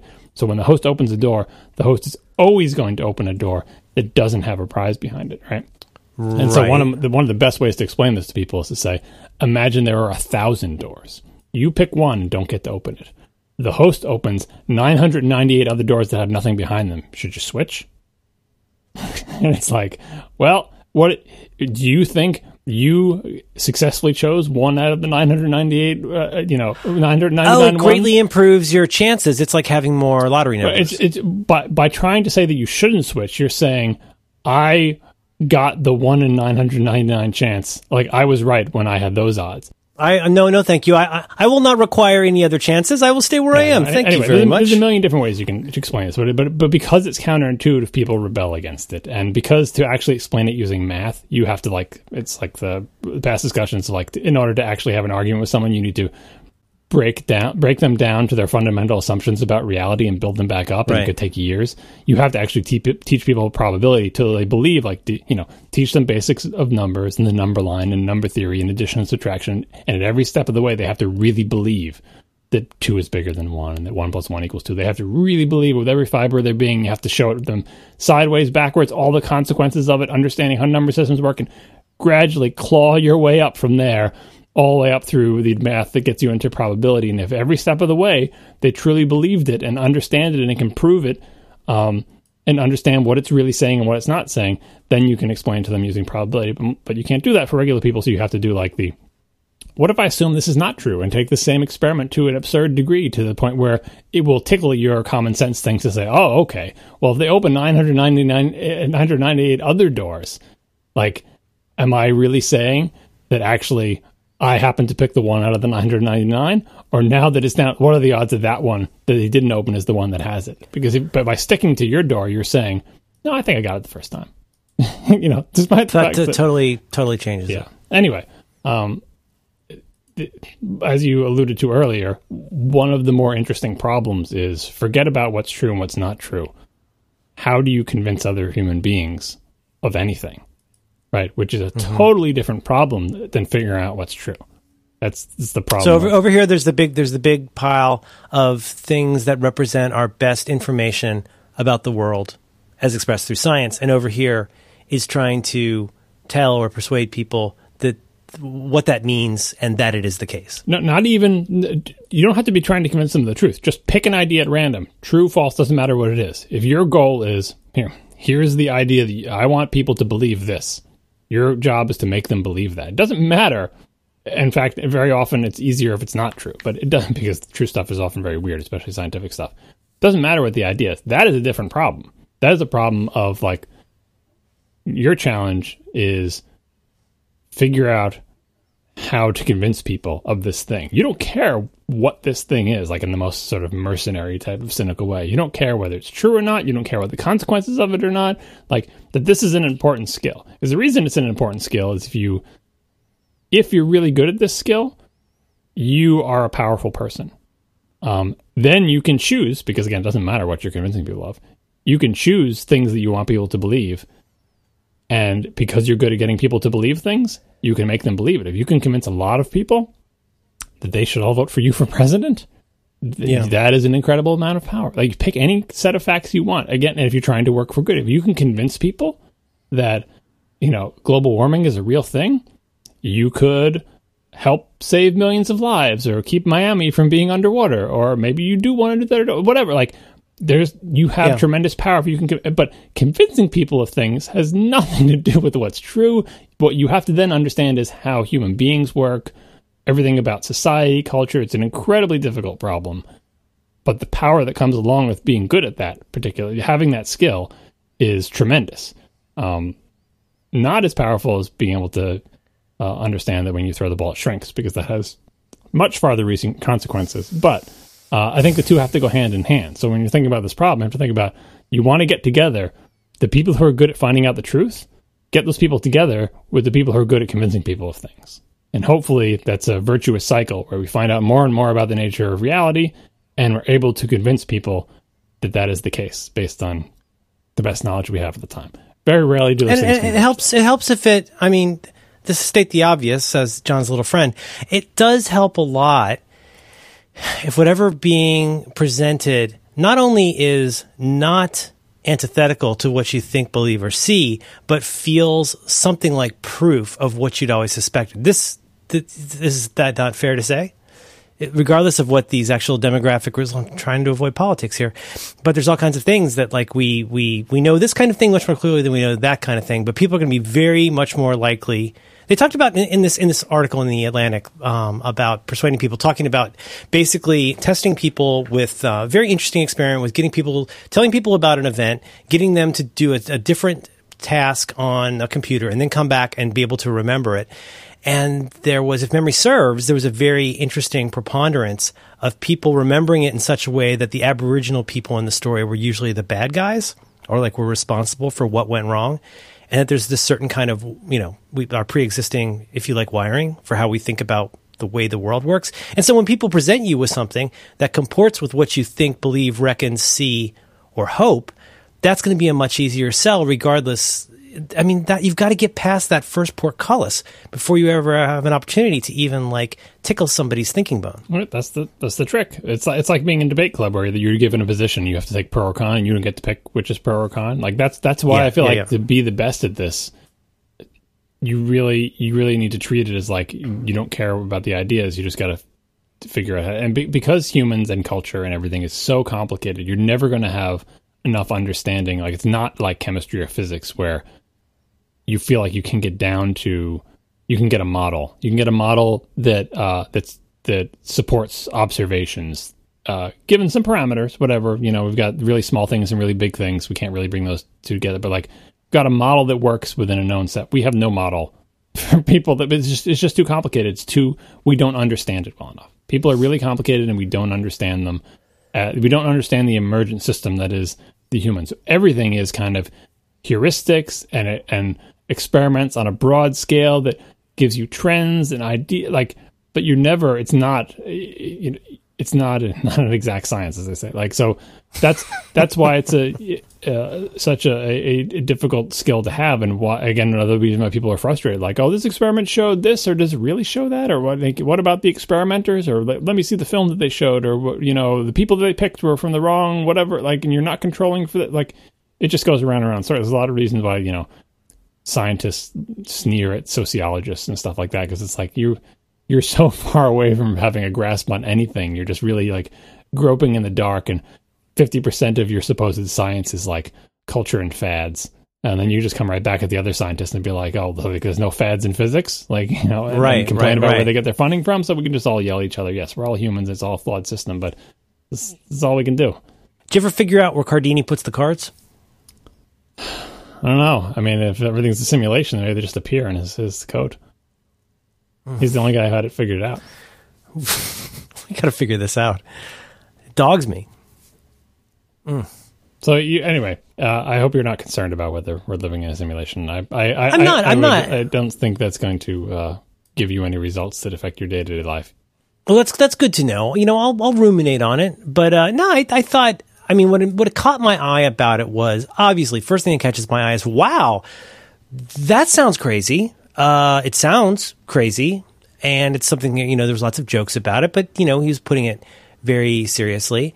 But I have to admit, in the same way that I enjoy time travel movies and occasionally reading science fiction or seeing science fiction movies, the first half of science fiction movies, I am very intrigued by a brain bender like that. So, I mean, to me, it's not even, to me, it's not whether we're living in a simulation. It's like, sort of like I'm repeating what you said. But my interest in that is like, how did you come up with that idea as a serious person? And if you were given unlimited resources and an infinite timeline, as John Siracusa says, how would you go about knowing if it's even there? That's the part that gets my brain a little bit bent in a stimulating way. Yeah, no, I think that's what we all want to see, is like, we want to see what they come up with. Like, how are you testing for this? And then we all just want to tell them how their test is stupid and it's not actually showing what they think it's showing. But it's very difficult to think about. The other one is like a similar thing. Are we living in a hologram? I've read some article about like the crap around the outside of a black hole. Like, the matter goes into a black hole, but the information inherent in that is not destroyed. It's still, the information is still like a bathtub ring? Still exists. I forget what it was. I don't know the terminology, but all the information of the matter that goes into the black hole still exists. It's not like it left or whatever, and it's all concentrated in this region. And so, like a hologram where the information from the original picture is encoded in the material. And anyway, it was like, it's where all the, hey, we're all living in hologram stuff comes from. That's like a misunderstanding of the actual science behind it. And for one brief moment in reading some article somewhere, I thought I glimpsed, oh, that's where people keep getting this we're all in a hologram idea from. And actually it's saying something very different, but the different thing that it's saying is also actually really cool. Because we have this observation of the scientific, of this phenomenon, and our theories tell us that this should be the case. And we're like, that's kind of neat that we've got all this information smeared out over this area from things that previously existed, but it's like, it's not gone, it's still there. And if you were to project through it as if you're projecting a hologram, you would reconstitute everything that's there. So therefore our entire universe could be all squished up into some other thing and something projecting through it. Like, anyway, I lost the thread on it long ago, but it was another one of those cases where the technology section of the news story, hey, this scientist says we're all living in a hologram. Hologram is like that thing where Tupac appears on stage even though he's dead. Like, that's the story. 3 minutes of footage of Tupac. And you're like, how does that come out? It's easier to understand like the oat bran and fat ones, because this is like whatever, and use junk science. But like the one with the hologram, where did that story come from? And it's the same case where, like, to actually explain it, I would have to know a lot more about the foundations. I would need to, go to school for 7 more years and then finally go, okay, now I see. But there was an article that tried to explain it, like, here's what they're actually saying, and here's why this news story came out of this thing. And I thought that was pretty neat. So I always look for stuff like that, because, we don't all have time to be broken down to our fundamentals and built back up so that we can truly understand things. That's why we need people to explain things to us, and hopefully not have them totally mangle it in the process.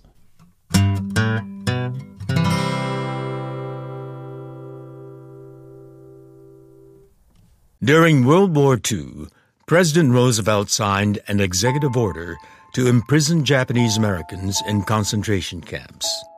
American citizens who had done nothing wrong lost their jobs, their businesses, and their freedom Families were torn apart, and children grew up behind barbed wire fences.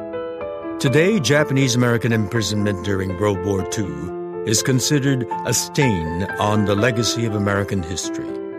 In 1988, President Reagan paid reparations to innocent Japanese Americans who were wrongly imprisoned and issued a formal apology.